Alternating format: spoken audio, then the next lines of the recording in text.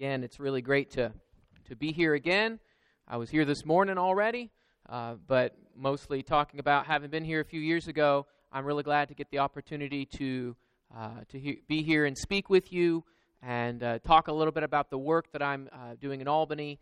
I think I didn't even say when I was talking about the work in Albany this morning, thank you so much for your help. It means a lot to me. It means a lot to my family. In a lot of ways, my family is doing the work too. Preacher families, everyone's kind of watching the preacher family. How's the preacher family going to behave? So in a lot of ways, the kids are in the spotlight in that sense. But also, my family is just in an area that's not as easy to get together with a lot of Christians. And, you know, my wife and I make efforts to drive out to the other congregations and the other families that we know to get together for singings and things on the weekends or campouts and things like that. And that's always a 3-hour drive to be with other kids. At least 3 hours. It's 3 or 4 hours to be with other kids, the age of my children. And so, knowing that there are a lot of people out there who want to be a part of that work and help us out, to help my family out where we are, it means a lot to me. And I want to thank you for that a lot. This has been a dependable congregation just for encouragement, but also for the support and my work. And that means a lot to me, and I appreciate that. This is where we meet. We have some office space. I talked about that a little bit this morning. I'm just going to go through this a little bit quickly. And these are some of the people that we worship with. Just a lot of really good, nice people.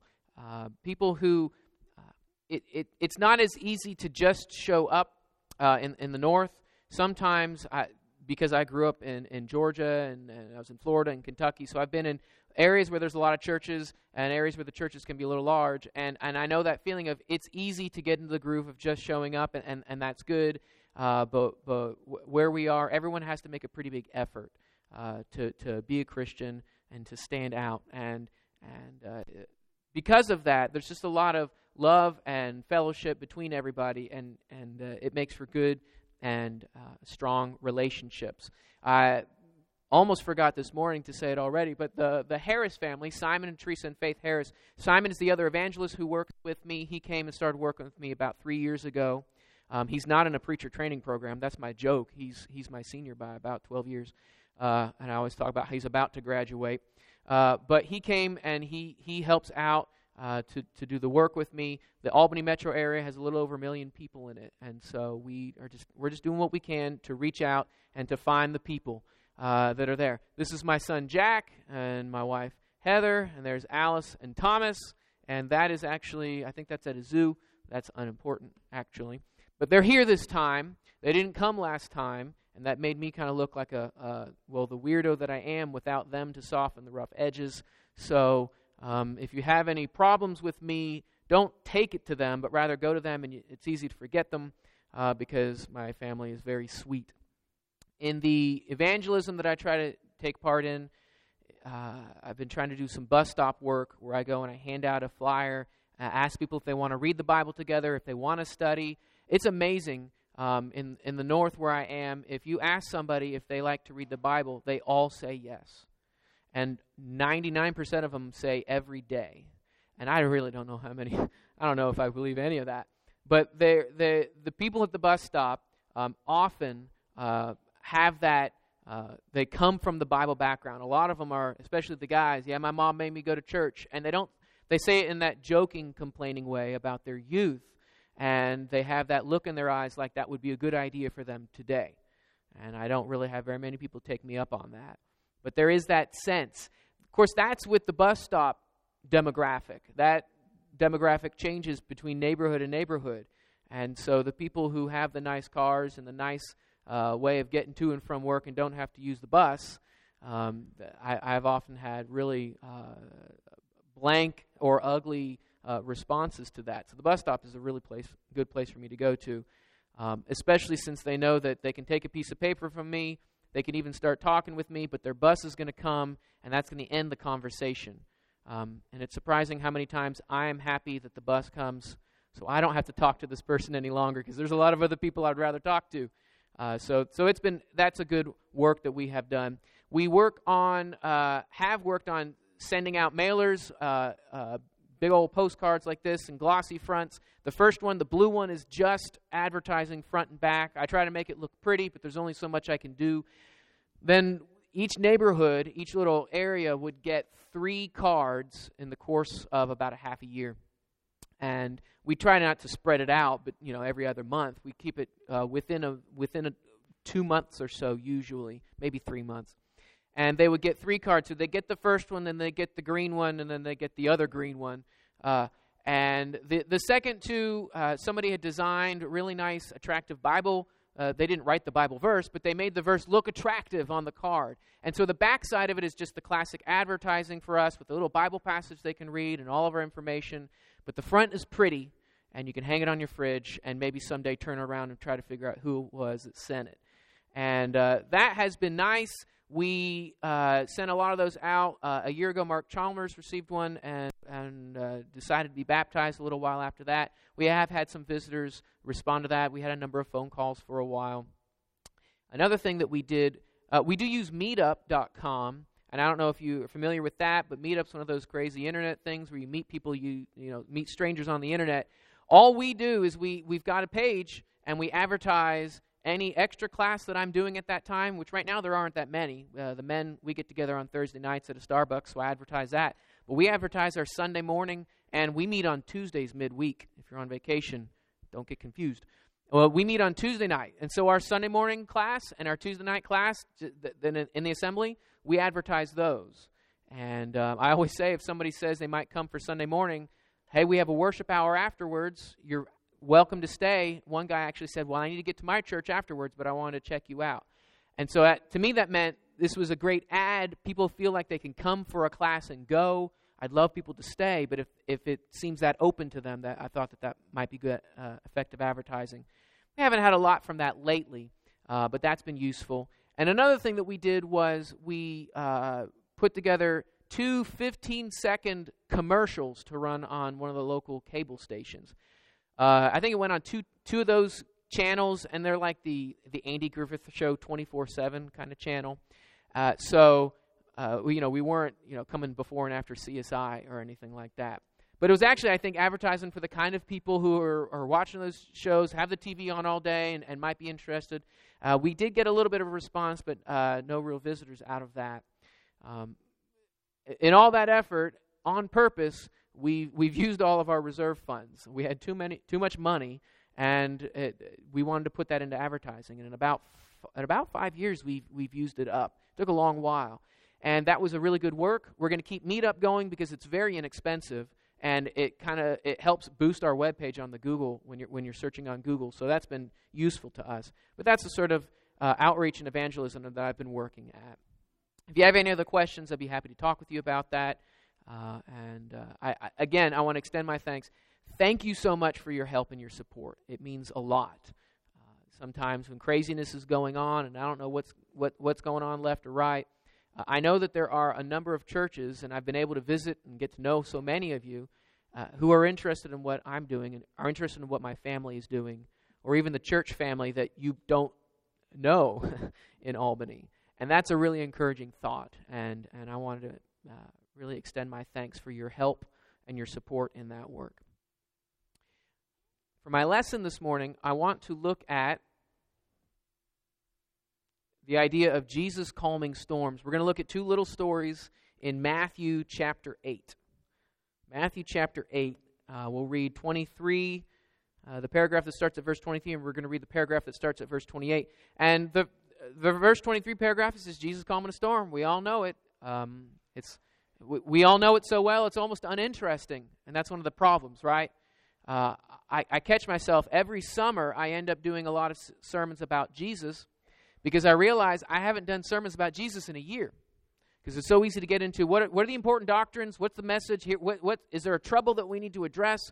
Is there some sort of anxiety that we need to talk about? Paul's got the heavy material, and we need to work on that. And the great teacher, I sometimes feel, is easy for me to ignore in my own teaching. And I really try to slow down and teach for lack of a better term, the children's stories. That's not a good way to describe these. Jesus calming the storm is not a children's story. It's just a story that you can teach children also. And we need to remember that these aren't children's stories. Or in the next story that we're going to read about Jesus healing 2 men with demons, that's not a kid's story. It's a story that children will love also because it's exciting and big. But it's not a children's story. It was written for you and it was written for me. And we need to take the time to see how Jesus teaches us how to handle the storms that come by our way. I wrote this lesson before the 2 big old hurricanes came. And I don't mean any pun or to make light of that. But it's just the way that life ended up kind of addressing or doing the very sort of things that I was trying to address. I wrote these lessons really dealing with all that craziness. Our country's just a mess. And we always say that. And you can't say, oh, life was better in the 50s or life was better in the 40s. Or life was never any better. But we feel like our country is in major distress right now because it's so loud about it. There's always trouble. But the trouble's loud.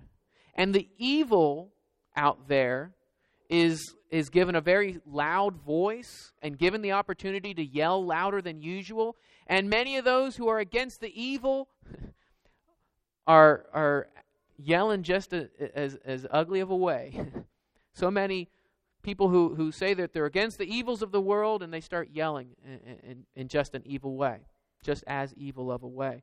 And so our nation's tearing itself apart. And that's just a stormy condition to be in. We are attacked by terror, and I don't even mean terrorists.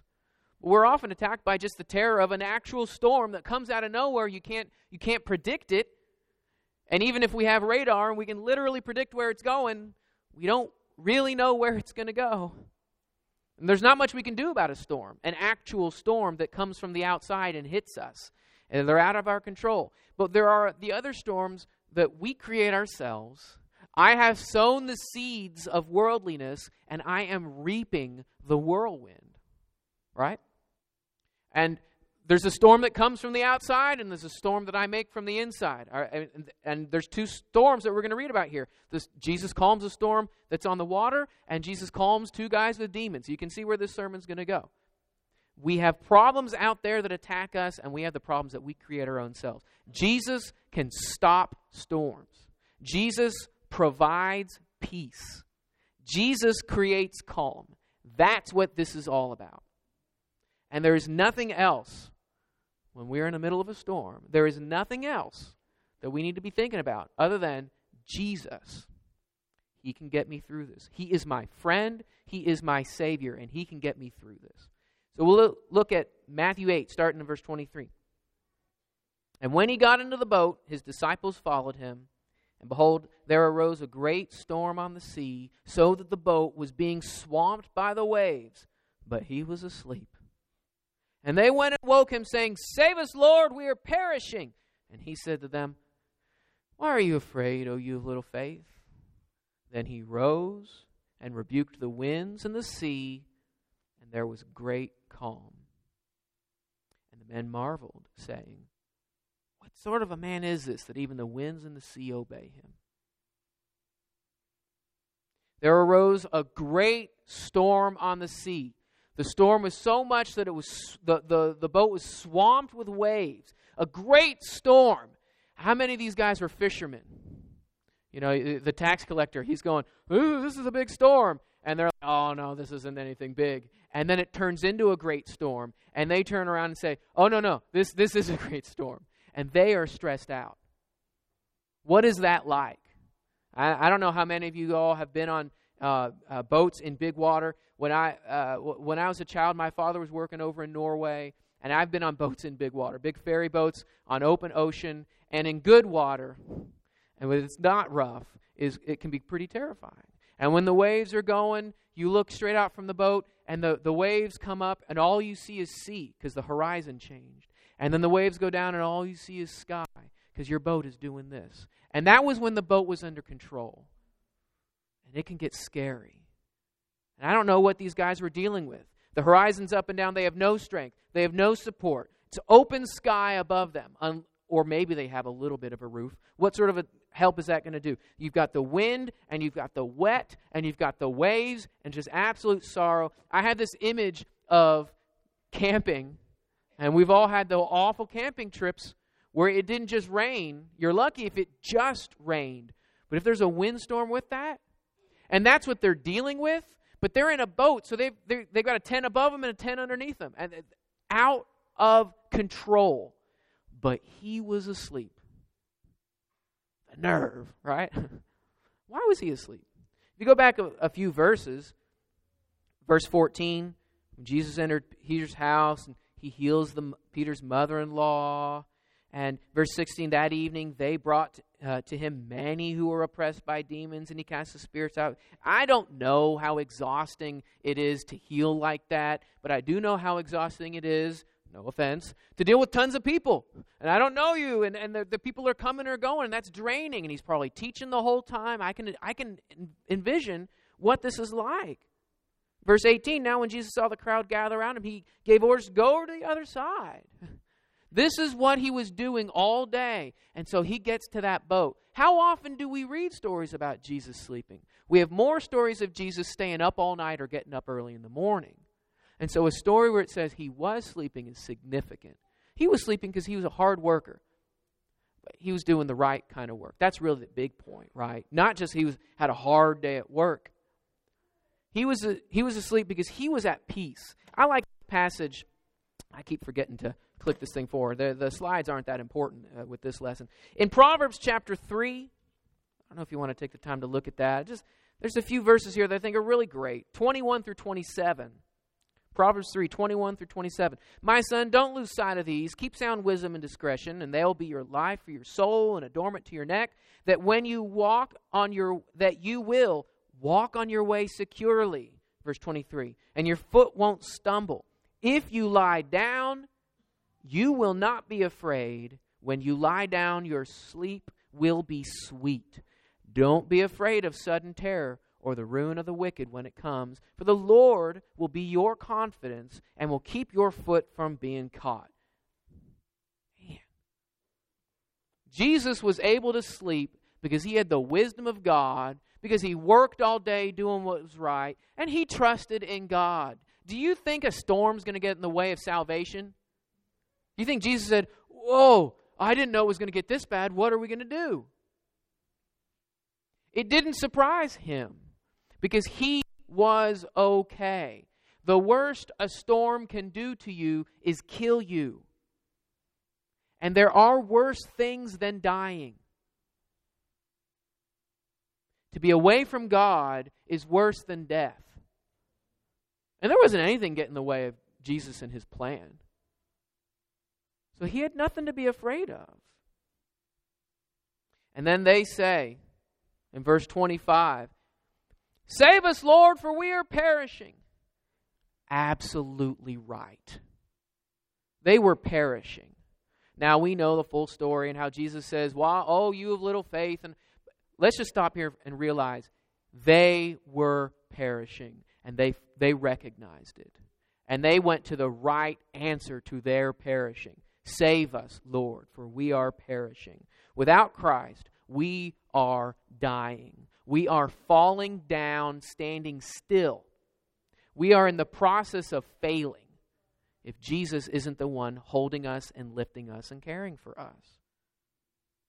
We have no life without Christ. In John 5:21, for as the Father raises the dead and gives them life, so also the Son gives life to whom he will.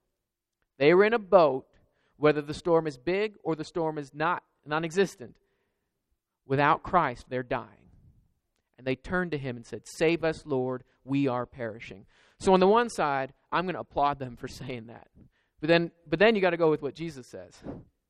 They recognize Jesus is the answer. Save us, Lord, we are perishing. Yes. But then Jesus says, why are you afraid? Oh, you of little faith. So Jesus is going to use this as a teaching example. He isn't just going to say, hey, good answer. You should come to me for your problems. Instead, he addresses something a little bit bigger than that. Again, there's that, you're afraid? Why are you afraid? All this storm can do is kill you. Oh, death, where's your victory? Oh, death, where's your sting? What are you afraid of? Psalm 27:1, the Lord is my light and my salvation. Whom shall I fear? The Lord is the stronghold of my life. Of whom shall I be afraid? It is hard for me to know what to do with that verse. I can read it and know it's true, but I don't know how to do it. And this is what it's about. You memorize it so that when you are really perishing, spiritually, physically, you stop that fear. They had little faith. They did not have no faith. He says, oh, you have little faith. Was it the right amount of little to move a mountain? I don't know. They had faith, though. They had it tucked in their belt, right? They just weren't pulling it out and using it. You know, you got that knife and you're trying to cut something and it's getting duller and it's getting duller. Or if you've ever used a chainsaw, if you're trying to push a dull chain through a log, it's brutal. It's awful. It's frustrating. But you don't want to turn off that saw and sharpen it because it takes a long time to get it started up again. And sharpening that blade, it really is a pain in the neck, and you get marks on your hands. And so you're just gonna shove that butter knife through that log. No. You have what you need. Sometimes we don't recognize that we have the faith that we need. And we don't even recognize that this is a moment to pull it out and use it. We're caught up in the moment that we forget to stop, turn around and say, Lord, save us, we are perishing. The car broke down. And I don't even know how to get it to the shop. And that's a problem. And I finally get it to the shop, and then the other car broke down. Let's just stop and wait a moment and realize that we're rich enough to have two to break down. I have a good brother at another congregation. He was telling me about when he had this car trouble, and then the other one went down, and they're trying to buy the one, and it ended up, there was a fiasco where there was a scam thing going on. So not only did he have the two troubles, but he was going to buy a replacement, and it turned into a bigger trouble, and he enjoyed telling the story because he loved the conclusion. After it was all done, I said, why was I stressed? Why did I care? Yeah, he needed to work hard. He needed to try to get him fixed. He needed to get to work. He needed his wife to get to work. But he stopped and said, why did it bother me so much? It's just cars. I was able to get to worship. He was able to get to work. And he realized that he didn't turn around and say, Lord, help me, I'm perishing. It's not embarrassing to stop your life when the house is getting broken, when the cars are getting broken, when you lose your phone, to stop and say, Lord, help me, I am perishing. Don't forget to trust God. That's what the problem was. He rebukes the winds, and there's a great calm.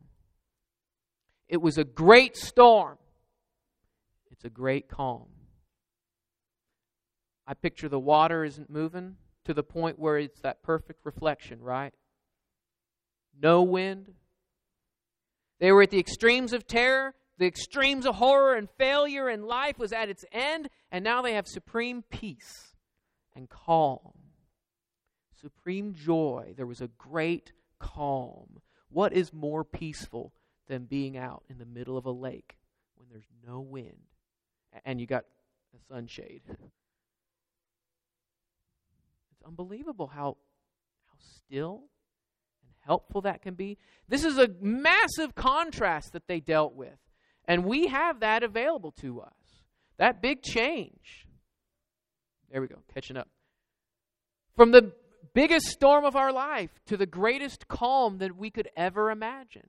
That's what salvation is. That is what having a dirty conscience and a clean conscience is. That change. That kind of calm.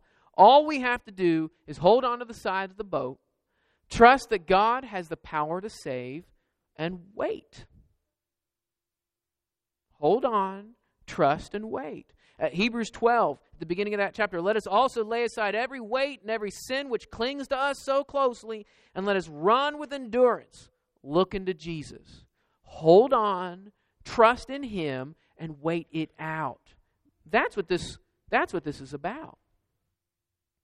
That's what we got to do. Their greatest storm to the greatest calm. This is not a kid's story. Because kids don't have fears like we do. They just got monsters in the closet. We know about the real monsters. We know about the real troubles. this is for us. And I'm a fool if I forget to turn around and wake up Jesus. And yeah, he might say, Dan, what's your problem? You got enough faith for this. And I say, Lord, I believe, help my unbelief. And he will. Well, when they get to the other side, in verse 28, when he came to the other side, to the other country of the Gadarenes, 2 demon-possessed men met him, coming out of the tombs, so fierce that no one would pass that way. And behold, they cried out, what have you to do with us, O Son of God? Have you come here to torment us before the time?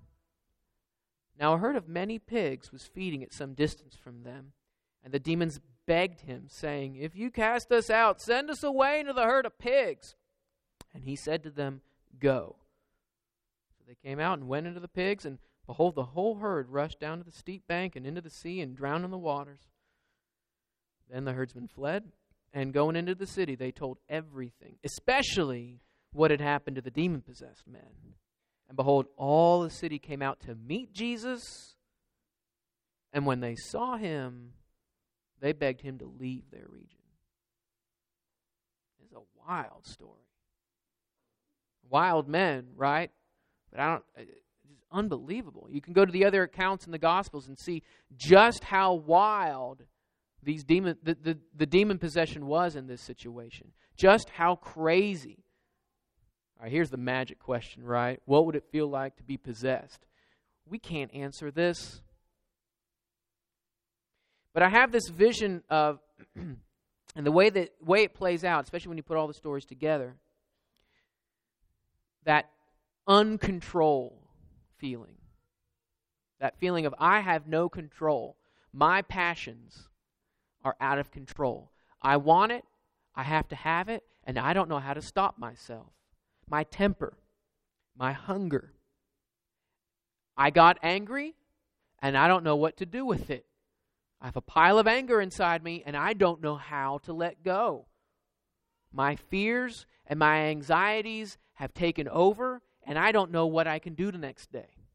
I think that's probably what it's like. It's close, right? That's how we can relate. They're also uncontrolled by others. My anxiety has overcome me, and I don't know what to do. And clearly, not that I'm being ugly to you, you can't help me either. These are guys, we don't ever want to say that people are without hope, right? But this is painting the picture of 2 men who have no hope. They are hopeless. They can't get out of it, and no one can get them out of it. Jesus can. That's the reason we can say no one's hopeless. But the picture of this story is here are 2 hopeless people. There's nothing they can do, and it's hitting them. And they're out of control. And how horrible that would feel. Now, in the previous story, the storm came out of nowhere and landed on top of us, right? In this story, and I want you to bear with me, I'm making a leap here with this. But the only way that I can identify with demon possession is saying, I have been feeding my lust and passion so much that I don't know what to do with myself. I am addicted to whatever it is, a behavior, a chemical, a reaction to a certain kind of people, and I can't stop myself. And so I'm just going to say, I don't think it's true that they brought the demons on themselves, but for the sake of what we need to consider here, creating your own demons, right? They made choices. I'll stop talking about them. I've made choices to sin. And they would pile up, and I didn't know how to stop.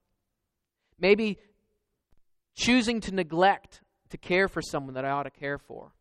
And I don't know how to get that started anymore. I've lost that relationship. Choosing to satisfy myself and to play and leaving my family behind, which is a choice to hurt somebody, a choice to take away from somebody else. And I don't know what to do. Have you ever felt that way? I have. I don't feel that way anymore. I don't think I ever will again, but I'm trying to keep my eyes wide open for what I do, because I don't ever want to be there again. It's our own shame let loose and out of control. I can't control me and you can't control me. And it scares everybody and makes everybody sad. And this is awful. I think that it's at least how I identify with it. I don't know how to identify with demon possession, but it's a lesson that I can learn from it. But these men, out of control, and no one able to control them, no one willing to go up to them, what did they know? Verse 29, what have you to do with us, O Son of God? Have you come here to torment us before our time? If you cast us out, send us away into the herd of pigs. They know Jesus. Boy, do they know Jesus. And they are afraid of what he can do. If you are before the time, this ain't the time. If you send us away, send us into pigs. I don't even know any idea what they're referring to. I don't know what that can be. Sent away where? I don't know how to answer that. They were terrified. They knew Jesus. Do I? Do I know Jesus enough to recognize him, to then be terrified, knowing who and what I am and what I've been doing? They knew. You know, and it talks about in James, I think in 2:19, even the demons believe and shudder. How many of us believe and don't shudder? They knew, and they thought pigs was a better choice. Pigs were a better choice than what they knew they deserved. The prodigal son would have loved to have eaten the pig food, which means he didn't get to eat it. He just would have loved it. Until he came to his senses. Now the pigs were pretty smart. They knew how to take care of demons. They just ran them off. That's a crazy story. Running off, they're all dead. What would that look like? What would that sound like? Then the people show up, right? Well, before they show up, some go away. In verse 33, the herdsmen fled. Going into the city, they told everything, especially what had happened to the demon-possessed. And behold, all the city came to meet Jesus, and when they saw him, they begged him to leave their region. The herdsmen, they see it, and they run, right? They're going to report. They're going to go tattle on Jesus. They don't inquire. They don't investigate. They don't say, hold on, what'd you do with our pigs? They just run. They don't check it out. They have almost no curiosity. They're not interested in why aren't those crazy guys anymore? What happened to the... They just go. Quick judgment. That's what I see there. Unwilling to think, unwilling to care. They go and they get everybody and they beg him to leave their region after they see him, after they meet him. And I try to think about why they did that. I can think of two motivations. Number one, just flat out fear. They were in the presence of great power exhibited by the crazy guys. They ain't crazy no more. And all the pigs are gone. I don't know what that was, but that's great power. And they're afraid of that authority. He was probably speaking words of authority and judgment, whether he was judgmental or not. He's speaking. And they probably were motivated by greed. Well, there goes our pigs. Loss of money, loss of investment. Maybe they were tending somebody else's pigs and they're afraid of getting in trouble, or I don't know what it was. But both of those motivations were bigger to them. They were being afraid and being greedy was more important to them than living. Jesus gives life. Jesus, the man who freed two people possessed by demons. Jesus who controlled the uncontrolled. Jesus who tempered their stormy tempers, who could do so much more. There's more to life than having demons cast out of you. There is being saved. And Jesus could do that. And they didn't care. Because they were afraid. Or they were greedy. Or they were wanting the new next big thing. I don't know. You can supply whatever you think motivated them. But it was more important than the life Jesus could offer. You think about, well, how could anyone do that? Start thinking of examples either in your own life or people you've seen in your life. You can go to the Bible. In Hebrews chapter 3, God talks about they're always going astray in their hearts. Or in chapter 12 where it talks about how that root of bitterness or that unholy Esau, these people, the author of Hebrews is saying people who are right there at the door of God who turn away in their hearts and don't want it. That's how it happens. We need to be the good soil, right, in the parable of the sower. Or in Psalm 1, don't be like the guy who's standing, walking and standing and sitting with those unholy people, but instead, starting in verse 2, but his delight is in the law of the Lord, and on his law he meditates day and night. If I delight in God's law and I work with it, I don't know how to delight in God's law, but I'll give it a shot and I'll read it and I'll think about it, and you learn how to. You become like he who is, he's like a tree planted by streams of water that yields fruit in its seasons, and its leaf doesn't wither, and all that he does, he prospers. You are right there at the source of life. That is where you're planted, by the river, not way over there. And that's what we need to be. These men were out of control, and Jesus brought them under his complete and supreme control. What more could I ask for? God, I'm out of control. I don't know what to do. I need your help. What do I have to fear? If you can get me out of this, God, and we know he can. It's not a if you can. But if you can get me out of this, I'll really know, won't I? Now, I should know before it, but God helps so that we can know more fully. Think of all the times when Gideon was afraid and God said, here, I'll give you this help to show how much I'm with you. God helps us. And if we rest on those moments, we can know that God is there to help us too.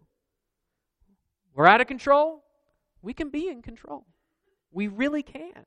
We're going to have to work on it, but God's going to do most of the work. Jesus calms these storms. All right, so one, you're having a normal day and life explodes, right? The wind came down on top of the boat. What am I going to do? That's life. Life explodes all around us. The storm comes down. We can't see it coming, but I can always be ready by reinforcing and nourishing and cultivating my faith. And the only way to do that is reading God's Word and thinking about it and talking with y'all. Right?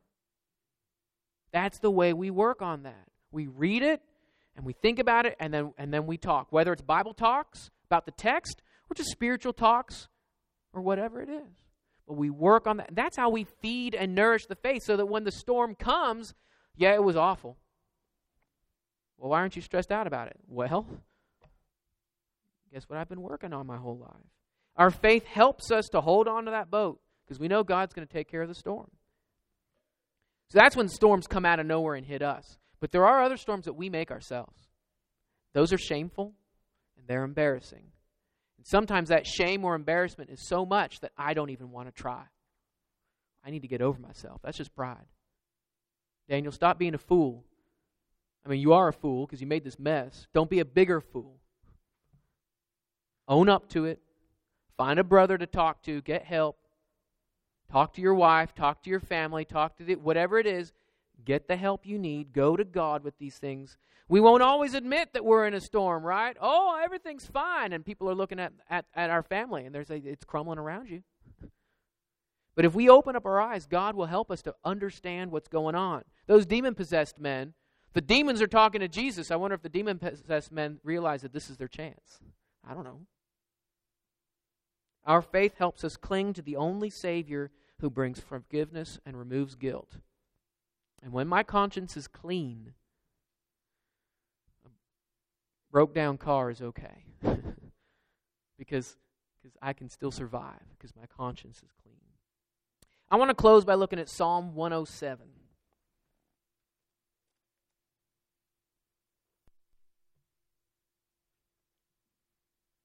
Psalm 107. Psalm 107 is a really neat psalm. It has some sections in it. After verses 1 through 3, which I think is the main section, or the introduction, there's some, I'll call them verses, like 4 through 9, you might have a bit of a paragraph break. You might see some of those breaks, and I'm going to read 2 of them that just fit so perfectly with this. We're going to read 17 through 22, and then we're going to read 23 through 32, and then I'll read the last verse to close it out. Psalm 107, 17. Some were fools through their sinful ways, and because of their iniquities suffered affliction. They loathed any kind of food, and they drew near to the gates of death. And then they cried to the Lord in their trouble, and He delivered them from their distress. He sent word out. He sent out of His word and healed them and delivered them from their destruction. Let them thank the Lord for His steadfast love, for His wondrous works to the children of man. Let them offer sacrifices of thanksgiving and tell of His deeds in song of joy. And this one, verse 17.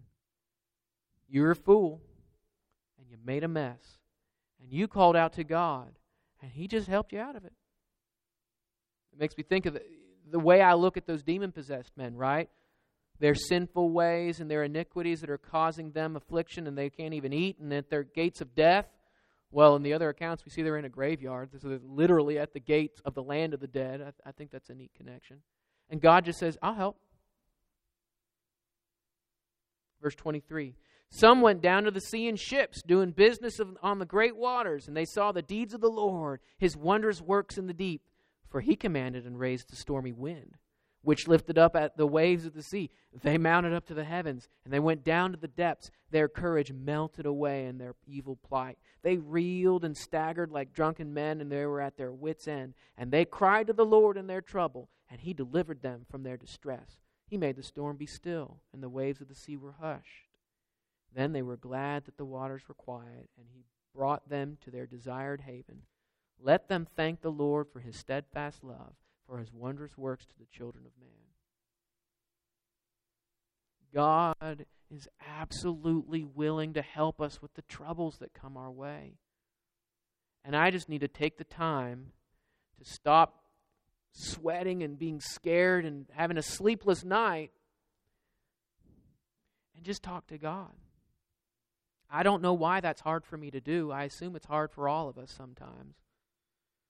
I just need to stop and slow down and turn and say, Lord, save me, for I am perishing. The psalmist says that that's what Jesus is going to do, and we sure saw Jesus do that. Verse 43, whoever's wise, let him attend to these things. Let him consider the steadfast love of the Lord. If you are smart, and you know you are, right? You know you're smart. If you're smart, you're going to think about this. Not my sermon. Don't worry about me. But you're going to think about this. You are going to consider the steadfast love of the Lord. Not just that He loves you. We know God loves you. You know, we see signs up all over the place about that. But that He does love you, and it's a steadfast love that's going to get you out of the storms you created, get you out of the storms that maybe He created. Bigger than that, He is going to save you if you want it. Now, I do not know all of you. When I'm home in Albany, I know everybody, and I know I don't need to invite anyone to be baptized because I know who we all are and where we're at. But I don't know about you. I don't know what you need. This is not a baptism sermon. This is a sermon about Jesus saving you. If you want to learn about baptism, there's a lot of people here who will tell you all about it. I'll talk to you about it too.